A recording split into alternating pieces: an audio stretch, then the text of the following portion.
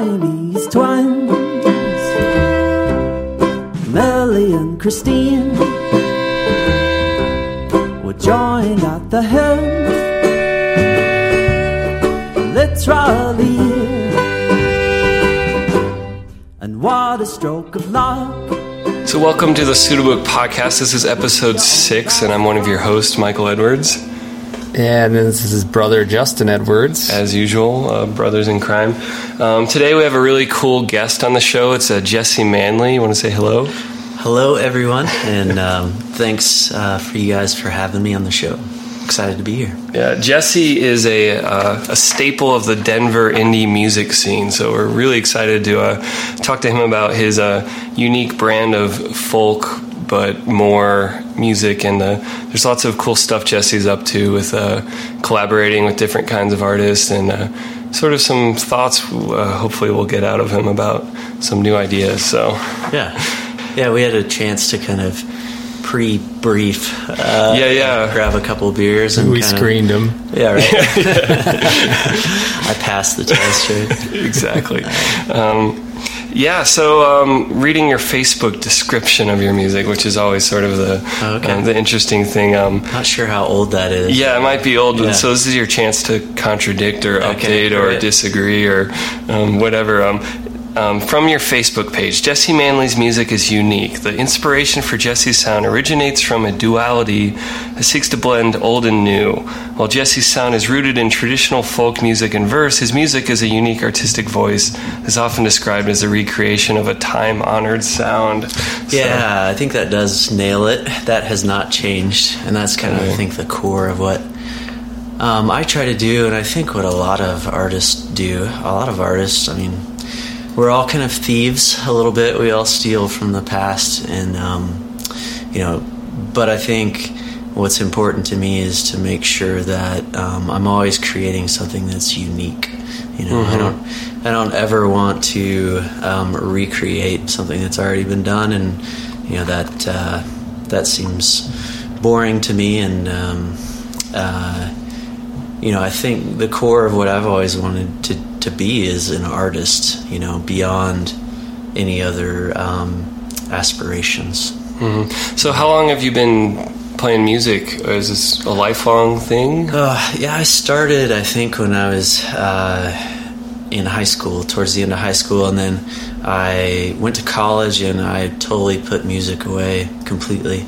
And I grew up mostly in Oklahoma and went to college at the University of Oklahoma, and then I moved out here, and I had after college, I mean, I was like, whoa, okay, so you work, right, and then you come home, and then like, what do you do? So I was like, okay, maybe I'll pick up the guitar. And so I picked it up. Someone bought me an acoustic guitar, and so I kind of just stumbled back upon it and the passion I had for it, and started for the first time writing music. Very cool. Yeah. So what did you originally study at school then, since it wasn't music? Yeah, it was environmental science. So it's nothing that has anything to do with music. So are you still doing anything in environmental science? I am, yeah. That's kind of my day job and what pays a lot of the bills. So we got a leg up on me. I'm not using my college degree in the least, but I'm going to try to find a way to mention that every episode. But you're using one of them anyway. Oh yeah, I'm using the masters. Well, that's cool. I mean, I think a lot of artists have to struggle with that, and like, not necessarily it's always a struggle, but you kind of have the thing that pays the bills and the music. And is that something you wish was one and the same? Do you wish the music paid the bills, or are you comfortable having something else to invest in while you do the music? That's a great question, because I think like where I'm at now, I would want to like be a full-time artist, and just have that pay the bills. But the realities of that, I think, are different than what people perceive, and even artists perceive that are not in that position. So like dealing with record companies, right? And some, compromises you may have to make artistically, or just challenges you might face when there are different people have different expectations of you, and you have different responsibilities. Whereas like I'm a completely self-sufficient financially, independent artist, and so anything I want to do, I can do. I don't have to answer to anybody, which is great. Yeah, it's hard to put a price on that, and it gives you a certain freedom. Yeah, and it's been a good learning process too, I think. Yeah, I think I find myself in a similar place too with music. Is it's really, really nice to have a steady, salaried job that, it's a nice workplace. I have nights and weekends consistently available, and it's not crazy service industry. And there's something to be said for that combo, at least for a certain stage of a career. Yeah. Of having that. Yeah. I don't know about how other folks feel, but I know most folks, I think most artists and musicians, want to be successful, and that's important. But I guess the further along I get, the more that kind of isn't as important to me, and it would just be nice to be self-sustaining, and beyond that, that's probably what's the most important. So what does that, what would the ideal sustaining career look like? Or maybe you don't have, there isn't one ideal, but what would one be? I got to do this, and this supported this. Right.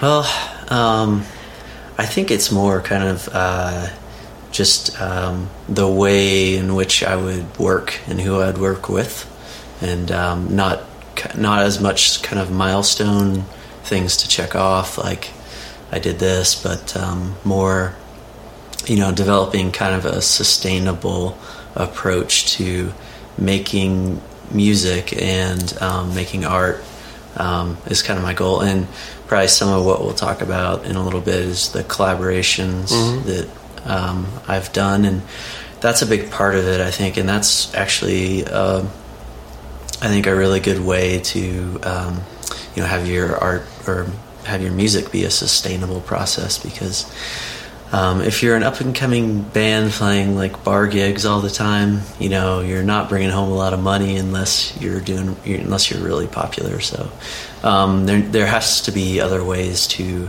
make money, and so that's kind of what I'm exploring and what I'd like to achieve. Yeah. So you mentioned collaborations. That's one of the most notable things I think that we could talk about tonight is there was this really rad collaboration you worked on this past year, longer than a year, or with Wonderbound. It was a Gothic folk tale. Right. And so tell us a little bit, how did that come about? Did you already, how did this project happen? Well, I had met Garrett through my wife, they worked together in the past, and Garrett's the artistic director of Wonderbound. And we had worked together on a short ballet previously with some of my music in 2011, I think. And, was that the Vagabond Hill? Yeah, so I made an album, and he basically just took, I think, 6 of the songs and choreographed to that. And so I think we worked well together, and he had an idea for a project, and he really wanted to do something that incorporated the concept of magical realism. It's like, you guys might be familiar. It's I think a literary concept, and it's also used in film, I think, a bit. But and I think he wanted to try and incorporate that into dance, and so he approached me, and my music is kind of, I think in the past it's been pretty kind of dark folk music, not super dark, but minor chords a lot, and that kind of stuff. And so that was kind of a good fit, I think, for what he envisioned. And he also brought in an illusionist His name is Professor Felix. No, I love that his last name is spelled with a PH. So, is that his actual last name, or is that his stage name? Probably his stage name. Stage name, yeah. Yeah. Like it's spelled as He's got a great. I looked up his website before we did this tonight, and he's got like a great like early 2000s website with lots of animations and like the QuickTime players required, and yeah, it's like an old infomercial. Yeah. It's got a lot of charm to it. Yeah. So no, this is a totally cool collaboration, and for the listener who may not be familiar with Wonderbound, they used to be called Ballet Nouveau. Is that? Mm-hmm. They're very much in the modern ballet genre, so lots of collaboration and mixed media. And I caught their most recent performance with Ian Cook. I forget the names escaped me and what that one was called, but yeah, I think it's Gone West. But just lots of interesting combinations of visuals and poetry, and it's very fascinating stuff. It's not your traditional ballet. Yeah. So they're very much like contemporary ballet, and I think a big part of what they do and what Garrett, the artistic director, likes to do is collaboration, and he collaborates across many artistic styles, which is really cool. Like you mentioned, he's collaborated with poets and visual artists and musicians, and I guess a key element to each of their performances is live music. Mm-hmm. So that happens in every one. It was really awesome. This project was different than the first one that we did because we were collaborating and working together as we were developing it, as opposed to him just taking music that I had already written and choreographing to it. And so, I was more kind of involved with development of the concept and what we were seeing and all that kind of stuff. So it was fun.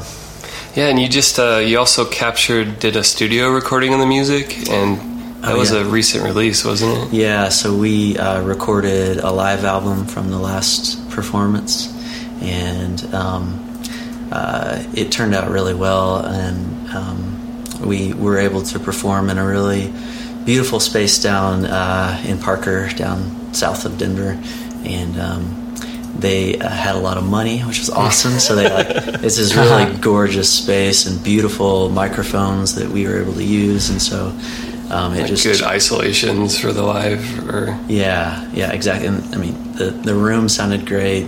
Everyone's individual parts came through, so it was great.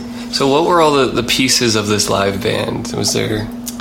So it was counting myself. It was a 6-piece. And the concept was the show was called A Gothic Folktale, and like we had talked about, the concept was kind of tying in this magical realism or otherworldly kind of concept into a show, and so the audience member could be kind of transported.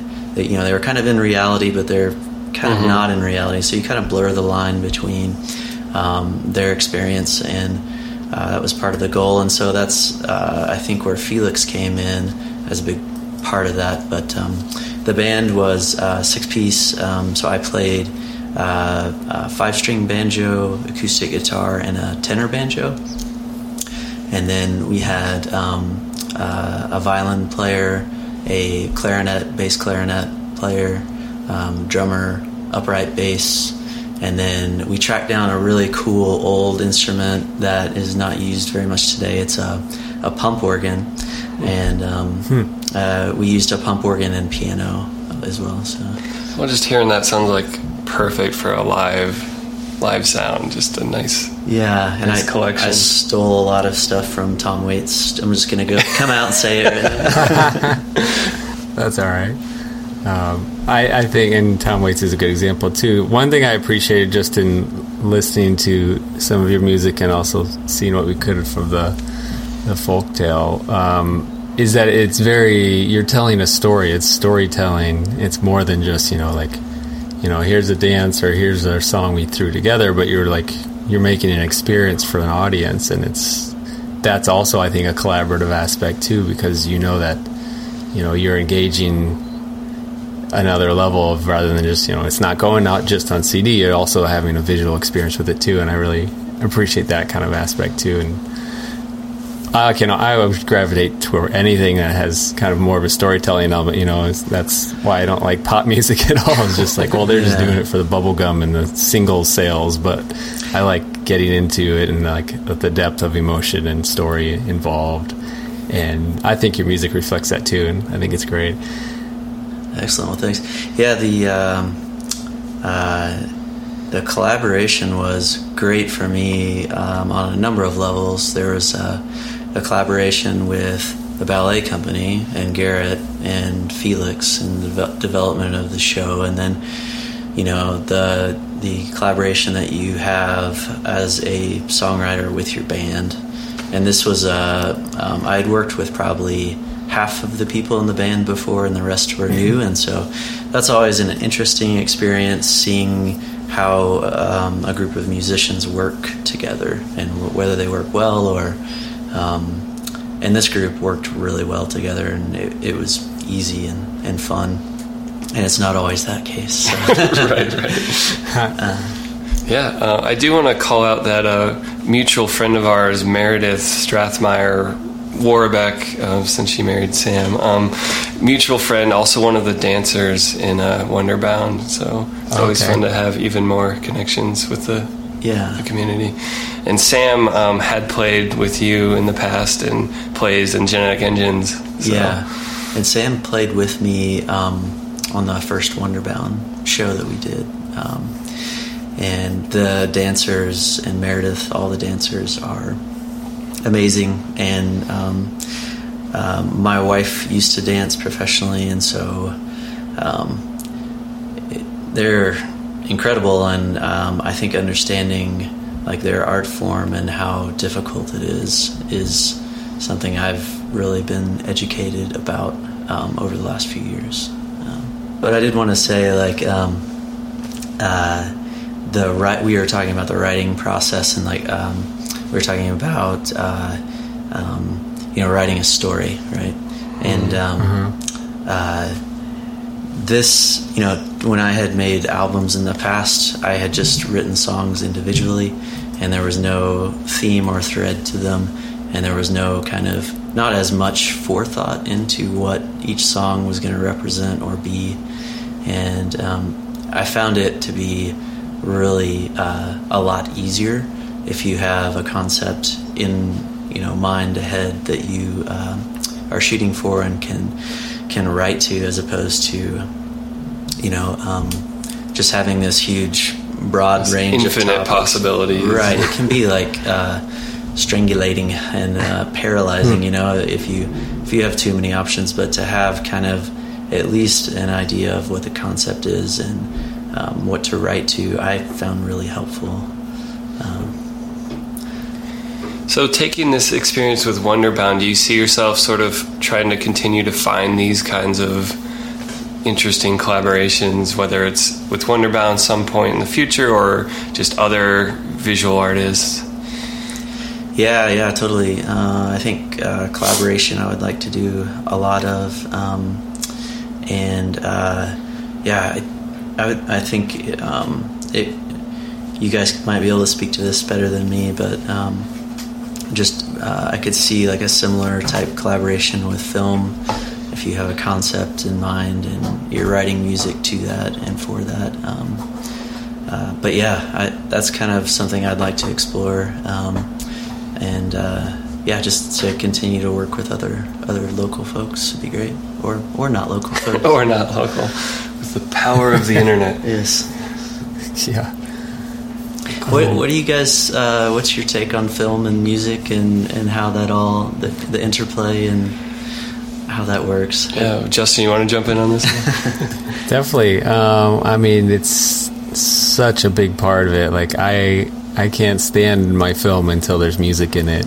Whenever I do anything, because to me that's what it's depending. Using it smartly, and you could use it on the nose as a point, but I think you're helping an audience know how to feel or what to feel And, you know, I think even better put is you give them permission to feel a certain way compared to what they're seeing in front of them. And so to me, the music is what, you know, it's kind of, it lets you know that, like, hey, I shot this thing, I got the actors do this and that, and I did it, cut it together in such a certain way, but I also, like, want to make sure that you know how you're supposed to react to that. And I think the music is what, it's a big clue, I think, you know, and it seems like a no-brainer, but it's also very, very important to think about that very, you know, seriously and not, you know, I don't want to go too on the nose with my stuff.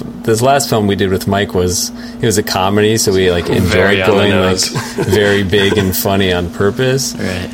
But generally my approach would be, you know, to enjoy the subtlety of, you know, cues and, you know, just like little nudges here and there, like, hey, you can come in this way now with because you're really leading the audience on a journey with their emotions, and you want to have those ups and downs, but you don't want them to particularly notice that or to have it be too I don't want obvious, to take them out of the experience.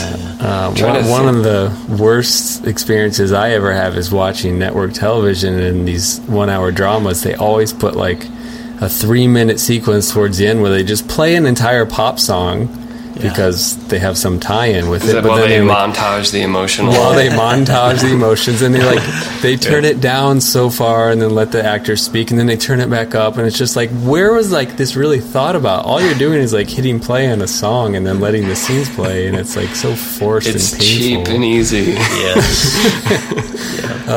Like I never want to do that, and I'm glad that I have Michael as a collaborator for film as well, too. So I know that we won't do that. But that's interesting. Yeah.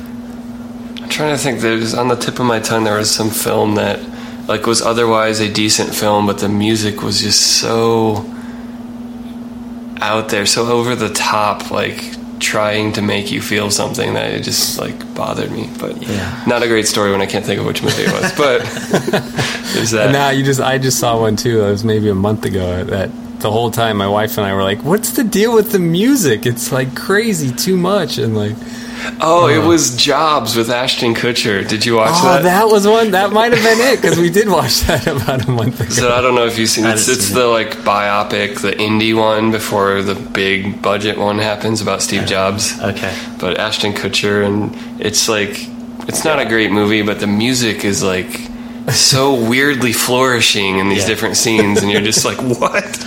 That's so interesting. It's like someone's playing the movie off of the Oscar stage. Like, that's how like jarring it is. Wait, weren't we in the scene here? No, forget about it. Wow. So that's interesting that music can actually ruin a piece too. You know, it's like that important. It also plays as, you know, kind of a giveaway. Like as an editor myself, like I know that like if a scene doesn't work, like, well, you can just put some music on, and like, you know, it's not, at least it's not horrible. It's like a Band-Aid.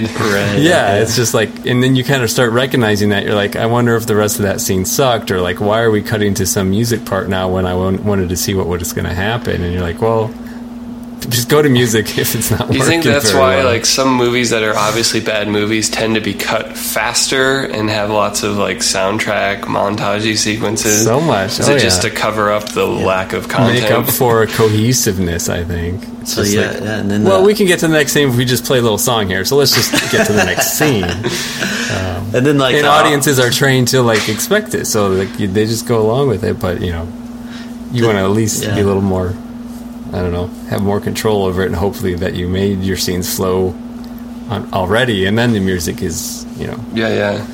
But does the opposite hold true then, where like you know, it's like an awesome scene if you can, or movie or whatever, if you can pull it off with no music whatsoever, like if you don't need anything to carry it, or does that not hold true? I mean, it's not a binary, because I mean, music can add. It's not only a Band-Aid or a cover-up, but I don't know if I'd be comfortable saying it's automatically better if you can play it without music. But because I mean, what would like Pulp Fiction be without a soundtrack, or Rushmore? Like that is part of the film. Yeah, you can't separate it. I do always take notice when there's scenes where I would expect there to be music and there isn't. Like, that to me says something. Is like, I notice, like, oh, as the filmmakers, they decided no music here, let it just be this raw, like, just actors doing what they do. And, like, you know, if it's this big, if it gets more dramatic, if it's like some scene where you would expect music, if it's crazy violent or like super romantic or something, but then there's no music, you're like, whoa, that's just like super real right now. And like, you have a different reaction to it. And I always notice, I'm like, whoa, no music. We're just here with it, in it with them. And but there's definitely like a difference between like the masterful use of that for like the contrast of like, whoa, stuff just got quiet and we are present with these people now, right? Versus this is really weird, right? Why didn't they put music like just bad choices versus someone knowing how to do so it well? Hard. Right? Yeah, and it's just trial and error, and you never know if it works. Or it works for some people, doesn't work for other people, and it's like I don't know, can't please everybody, but you at least want to know that you put thought into it, and it wasn't just like, you know, again, Band-Aid approach. Yeah, you know? Right. Yeah. But I mean, I think even some of this principle of like figuring out what you can take away or add to make something better that applies just to songwriting anyway. Of like, you know, sometimes when I'm writing or recording a song, and maybe this is similar for either of you, you're adding and you're trying to layer things, and you're sort of building this interesting building of a song, and then you sort of like, in the mixing or some kind of editing process, figure out like, do I really need all this stuff? Maybe it's better and more immediate if I strip it down, and finding that process. Yeah, from my point of view, I think as I've made this is my third album, or I made 2 full lengths and an EP. I think one big thing I've learned is that all the details really do matter in my perspective, and all the choices that you make matter a lot. And putting a lot of thought into those beforehand can really make a big difference. I spent a long time just thinking about what I thought, you know, for a Gothic folktale, what instrumentation I thought would work, and like what was important. And I learned to play the tenor banjo, and because they use that a lot in, you know, vaudevillian stuff, which I thought would work.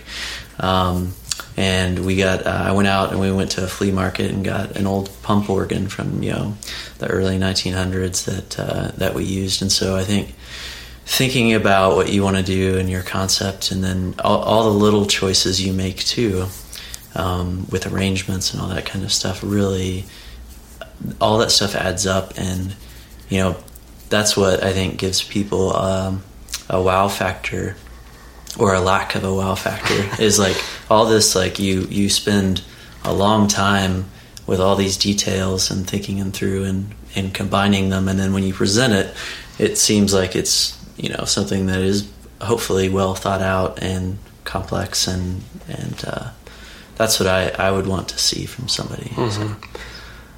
Yeah, and I think that's probably one of the satisfying aspects of doing this kind of long-form collaboration, where you're building something together, that it's not just whipping something together and playing it at a bar and just sort of repeating that forever the entire year, but it's like, no, let's have a few shows when the season comes around to actually display this, but then we kind of go into a production mode of planning and creating. Totally, I love that. I love like being able to spend a lot of time developing a concept and make it really good, right? And then you present it in a way that, you know, you, instead of playing a lot of smaller shows, maybe you play just a handful of bigger shows, and then you can go back into your basement and start writing again and start the whole process over. But I was curious to go back maybe to as you were growing up, what kind of influences you had. Like, how did you end up steering towards the folk path and, you know, acoustic guitar, banjos? Like, what were influences for you?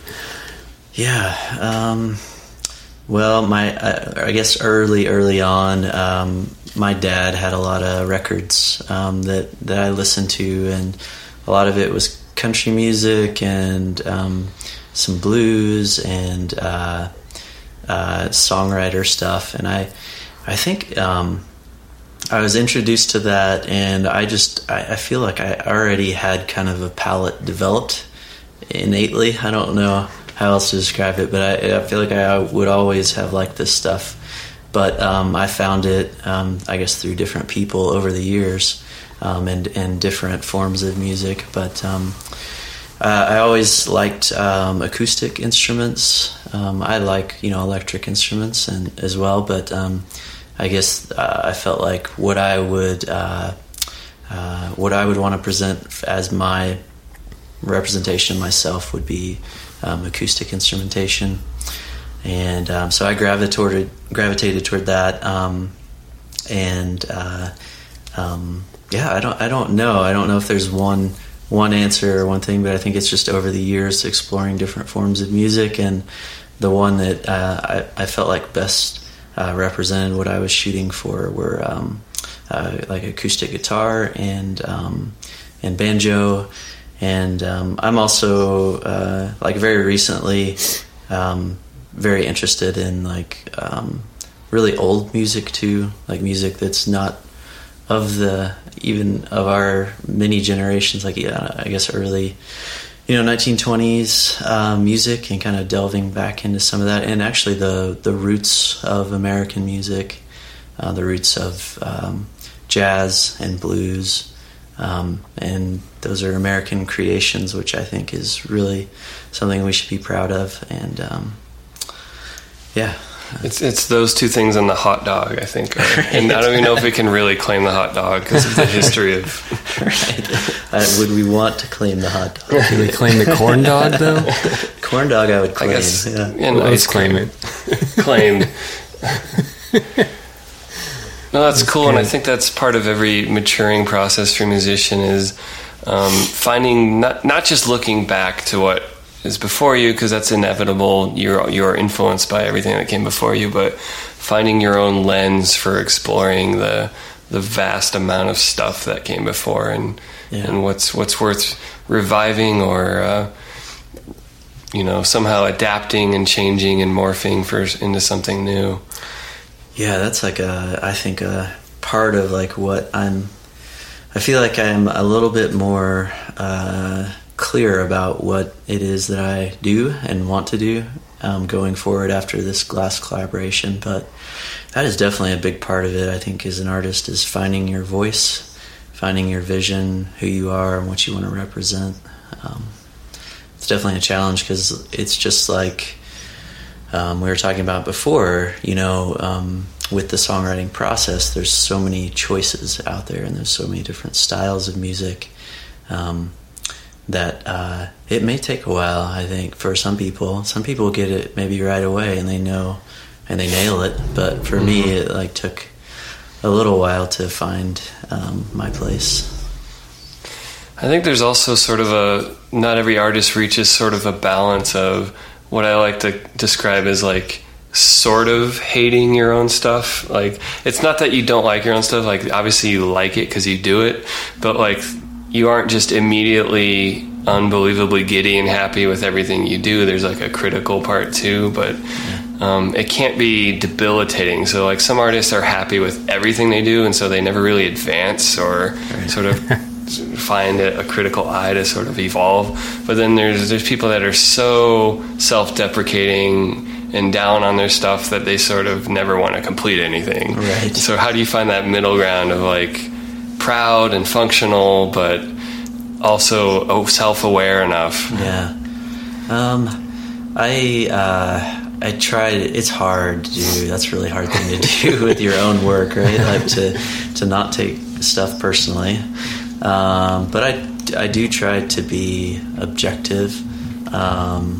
And I try and listen to other people. I've had like with this last group, they're all really talented musicians, and I respect their opinions and quite a bit. And I've learned a lot from other people down the way. So I just try and listen to other people and try to be somewhat objective about it. And typically I'm kind of, how I process things is like I'll make an album and listen to it a lot, as you have to do, as you're going through that process and making those decisions. And then I will put it away and I won't ever listen to it again. And with this last project, I think I feel the best about this one because I can put it on after I've made it now, and I can be like, oh, I really like this. I like this, and it's not because I made it, but it's just something that I feel like was well done, and so that feels good. To be happy, I guess, with my own work that I created, satisfied with something I made. Can you give us any kind of peek behind the curtain, like as far as your own personal writing process? Like, do you write a lot of demos? Do you like jamming with people? Like, what's just your general approach if you have a song you want to write? Yeah, it is pretty much the same and has been for a long time. I will always write the music first without any sort of like idea of a concept for a song in mind. And so the melodies always come first, and that's and the melodies are derived from the chords that I write, and so those always come, and like what I will be singing in the melody, it's already established, and then I will go back and with this last project, like I was saying, it was great because I knew what the concept was, and I knew what to write to. And so what I tried to do was I knew we had kind of a story line developed, and it was kind of very broad, but I knew some of the basic concepts we wanted to convey. And so I knew what I wanted to do was match the music to those. And so I picked songs that I thought had good, the personalities of those songs would match with the concept we were going for. And so I used that, and then you can develop lyrics around that concept, and that was my process. Do you tend to do a lot of, like, when you make demos at home or wherever you work, does that tend to stay simple, like just straight up acoustic recordings, or do you tend to like build up more elaborate things? No, like for me it's like where's my phone, get it real quick, like and then I just record it, because the ideas for me come out of nowhere, and then I will forget them as fast as I came up with them if I don't get it, and so I just record it on my phone, and then I can go back and listen to it, and now I take a lot more time now to develop a song, and like we were talking about before, like making choices about chord changes and the mood you want to present with different choices you make with that. I spend more time doing that now, I think, than I did early on. It was a little more of a just ship it, let's keep moving along before, or I just didn't really think about it. I think I didn't think like, well, I've been using a lot of minor chords here. Would it be cool to like, would it enhance the complexity of this song if I tried to play a major chord, or I don't know. That's but I just think about those things now, and I experiment a little bit more. Because I think, like I said, in my experience, all those little choices, they do matter, and they affect, what you present in the end, I think. Very cool. So if you were to recommend early American artists, who's the top of the list, or the top? Oh man, that's hard. Like early like the stuff I'm kind of interested in now. Mm-hmm. Okay. Well, I'm like really interested in a couple, basically, I think the bio, my bio kind of, I wrote it a long time ago, but it seems to be holding true. Like the longer I have it, I'm just interested in folk music and And I think like early jazz, the beginnings of jazz, and the beginnings of I guess traditional kind of folk music. I really like what I'm interested in now, and so people like Louis Armstrong's earlier stuff when he was getting going, and some of the early Dixieland jazz bands. I'm interested in, and then also they seem like they're kind of opposite ends of the spectrum, and how could you be interested in those and make music in these two different genres? But also Jean Ritchie she's an early folk artist. I don't know if you guys are familiar with her, but I'm woefully uninformed, so it's like Woody Guthrie and then not a lot else in my mind and even he's later, but well, yeah, I guess she's I guess her style is, I think she may not be as early, but her style is one that's I think early kind of Appalachian. And I think that something that's really awesome are the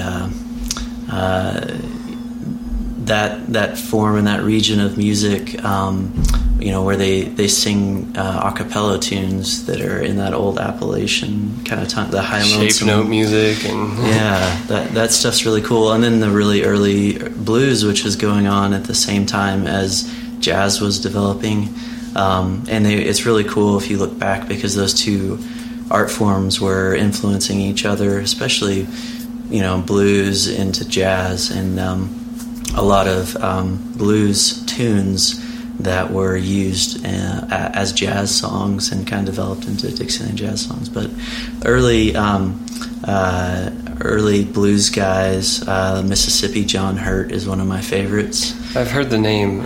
Yeah, so it's a lot of that is you'll hear a style called Piedmont blues, and it's basically just a finger style picking on the guitar, where the left hand or your thumb acts as the left hand on, say, a piano, which is doing kind of a more rhythmic piece, and then your right hand on the piano plays the melody, and that would be played on the first couple strings of the guitar, typically with like your middle finger and your index finger. But so anyway, I'm trying to learn some of those styles. I'll have to track down an example and link to it. Yeah, Mississippi John Hurt is one of my favorites.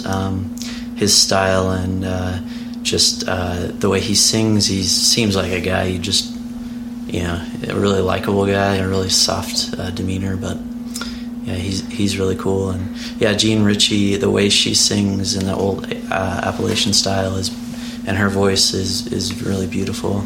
So I'd recommend her as well. Sweet. Is there anyone you would see as sort of carrying the torch in doing things like you're doing? Is there any contemporaries that are sort of like up to the stuff, or that you would call out? Or oh yeah, you guys, if you haven't listened, because I think what I'm kind of ADD with my musical styles. Like I'll write a song and that I'm like, oh cool, this would be a really cool, or I'm influenced by Dixieland, and then I'll try and write a song in that vein, and it may not come across as that, but there may be some of the influences. But I think another band who's really awesome from Portland is Black Prairie. I don't know if you've heard of them, but it's like some of the members of the Decemberists. Oh, and yeah, and so I think they're all really wonderful musicians and way better than me, but but they're able to kind of take a lot of different styles, I think, and they also are kind of an acoustic band. But they're also they take all these different styles and can incorporate them and update them and make them new and unique, and I think always doing something new and not just recreating, and I think they do that really well. For sure. Do you see any trying to think how to formulate what I was thinking a second ago.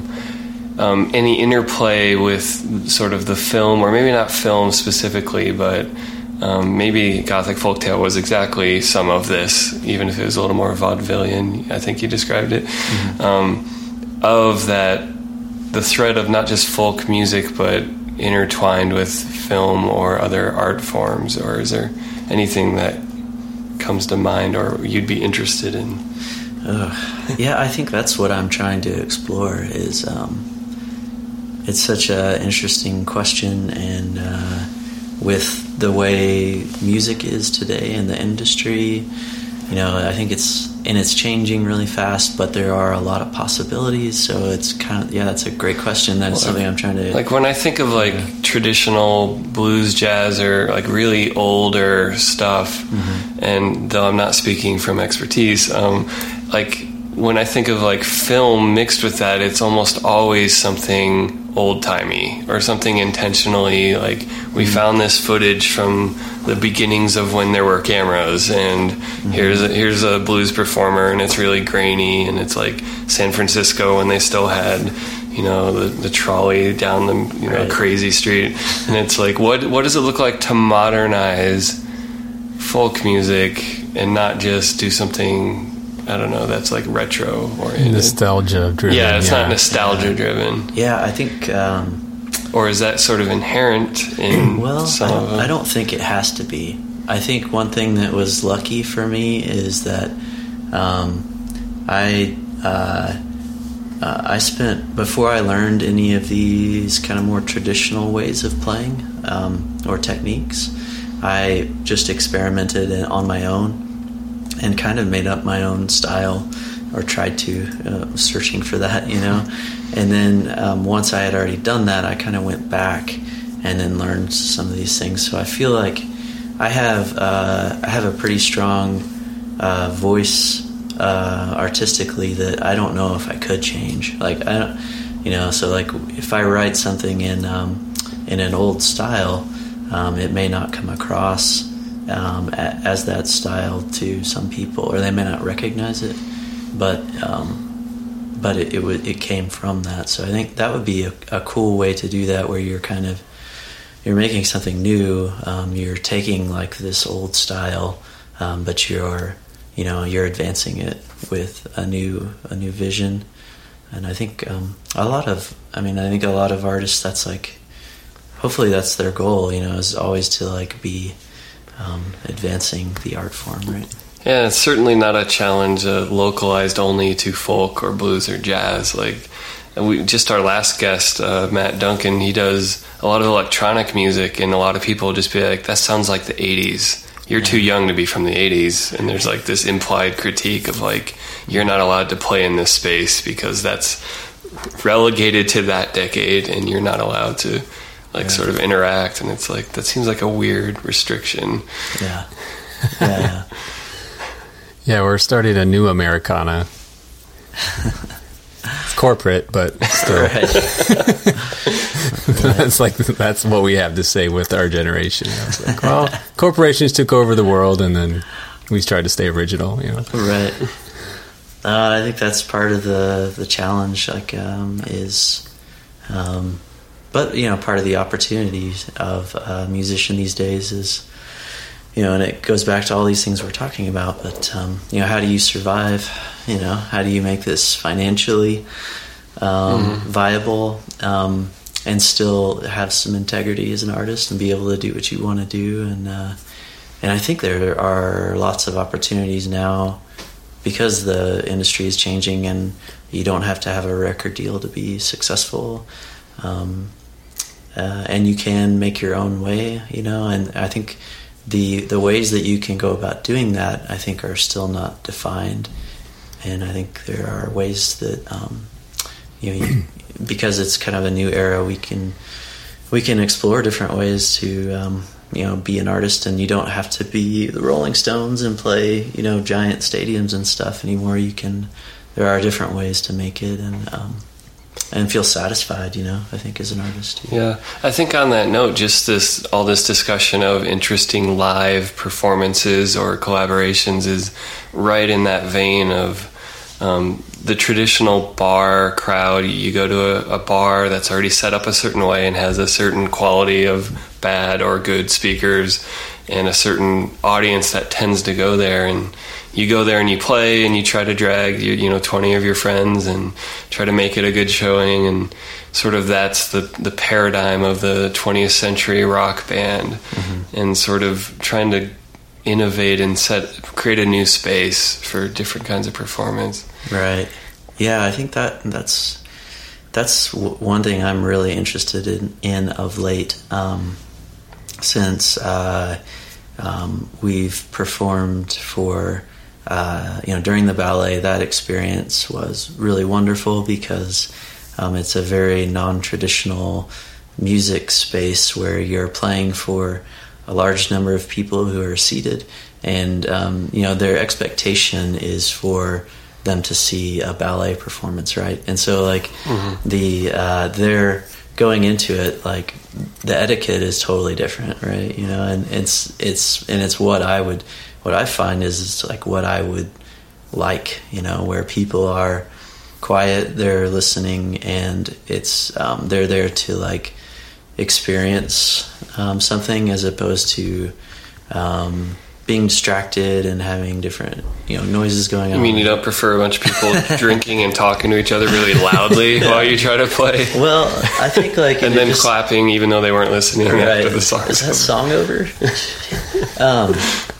I think I don't know. Yeah, and it depends. Like if you're a rock band, then and you're rowdy and you're loud, and you want your crowd to be rowdy and loud and enthusiastic, then maybe it makes sense, But for I think what I'm doing, and what I'm writing, and what was so fulfilling about the collaboration too, was that I was able to play for an audience like that, and it's got me to thinking, yes, I would. That's the kind of situations and environments that I would like to play in going forward, and so I have tended to be more hesitant to play bar gigs. I do think you have to kind of be realistic about the way the industry still works, and that if there are opportunities in there, I think it makes sense to do them, but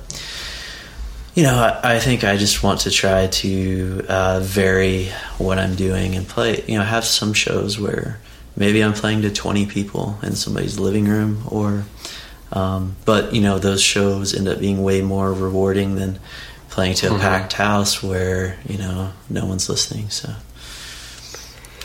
yeah, I wonder that just sort of that creation of that more direct connection or presence with an audience, and not just sort of the distracted party rowdiness, which can be a different kind of, like you said, depending on your goals and style and what's fulfilling, maybe that's what you want. But I could see a couple different avenues of, creating those alternative performance spaces where people sort of have a different relationship to the performer, and there is a quieter sort of listening experience. Or I also see sort of the internet providing a lot of opportunities to create time-shifted but still more intimate performances. And I've seen video blogs of different artists that just do interesting performances in strange spaces. And it's totally live, but... Something I would love to do as well, yeah, totally. And I just don't have the equipment quite yet to do that, but I've tried, like even just on a phone, to just go to really beautiful or unique spaces and perform for the camera, I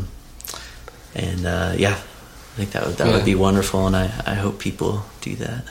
And I think part of being new is sort of that search for differentiators or something special, and instead of everything being, can we reproduce this studio recording that gets played exactly the same way on every time the commercial runs and every time whatever happens, versus like these little one-off things that happen once and they're captured, but then you move on and do something else. And it seems like that's appetizing for artists in an age of mass production and mass copying and distribution. Yeah, something that's really unique and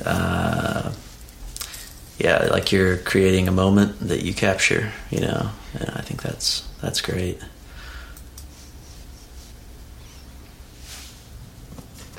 Cool. Justin, you got? No, I was just reminded of the last couple tours David Bazan did. You know, from Page of the Line, he just lines up a bunch of people's living rooms. You know, kind of like the couch surfing tour, where he's just going to go to a house and they're going to only have so many tickets, and then that's it. People volunteer like crazy for it, you know, of course. Gas gets paid, but there's no middleman soaking up 70% of the revenue.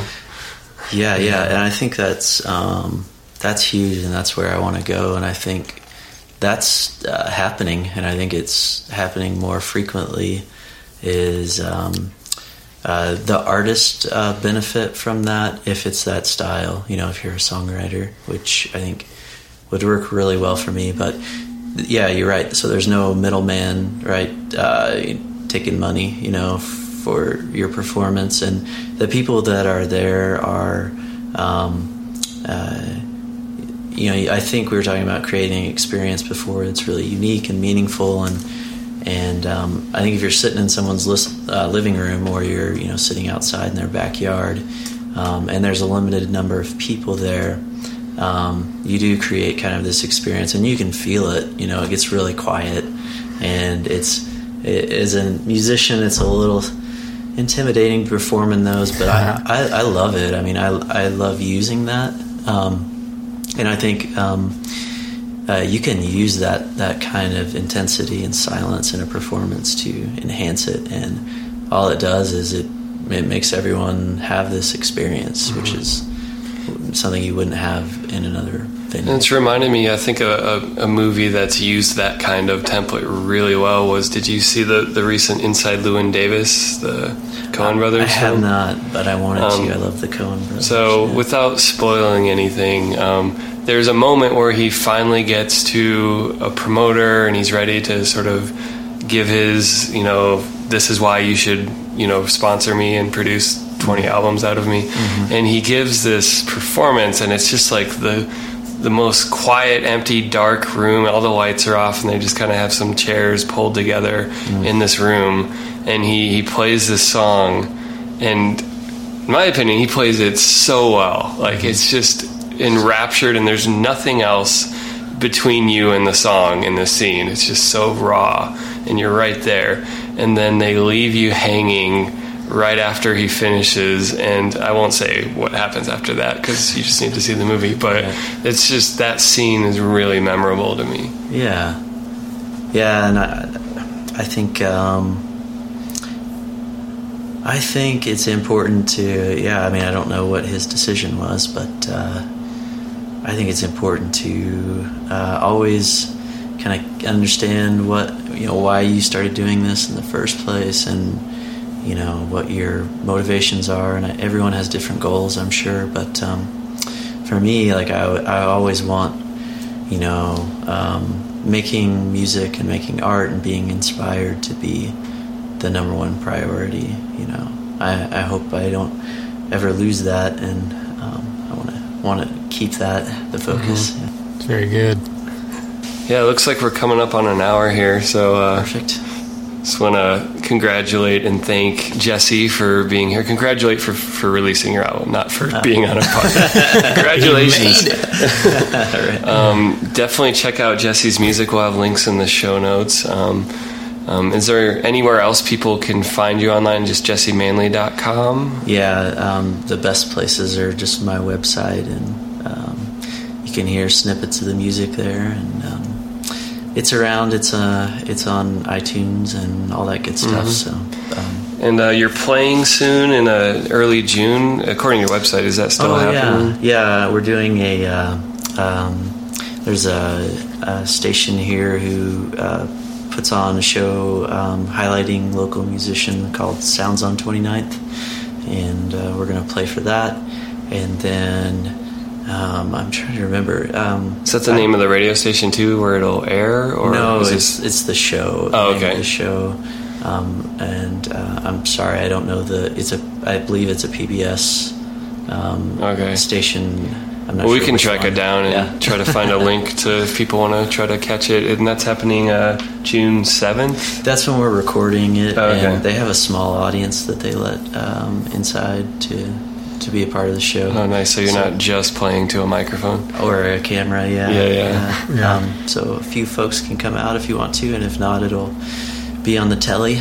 But we're going to be lining up some more shows. But yeah, I think I'm just... Right now, I don't have a whole lot on the docket, but it's coming. Sort of some stuff brewing that can't be revealed yet. Oh, yeah, that too, yeah. So, well, thank you very much, Jesse, for joining us. And Justin, where can people find you on the internet? I'm Pseudo Justin. Gmail. Well, I guess that's my email. You don't need to email me. Twitter and Facebook. Pseudobook.com or pseudojustin.com. Wow. And you can find me at @edwardsmusic on Twitter or pseudomichael.com.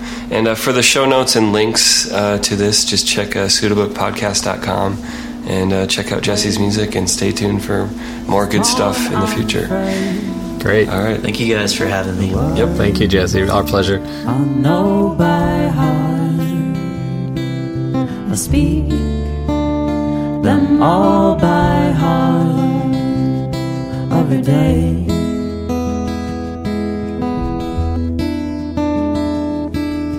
And that's just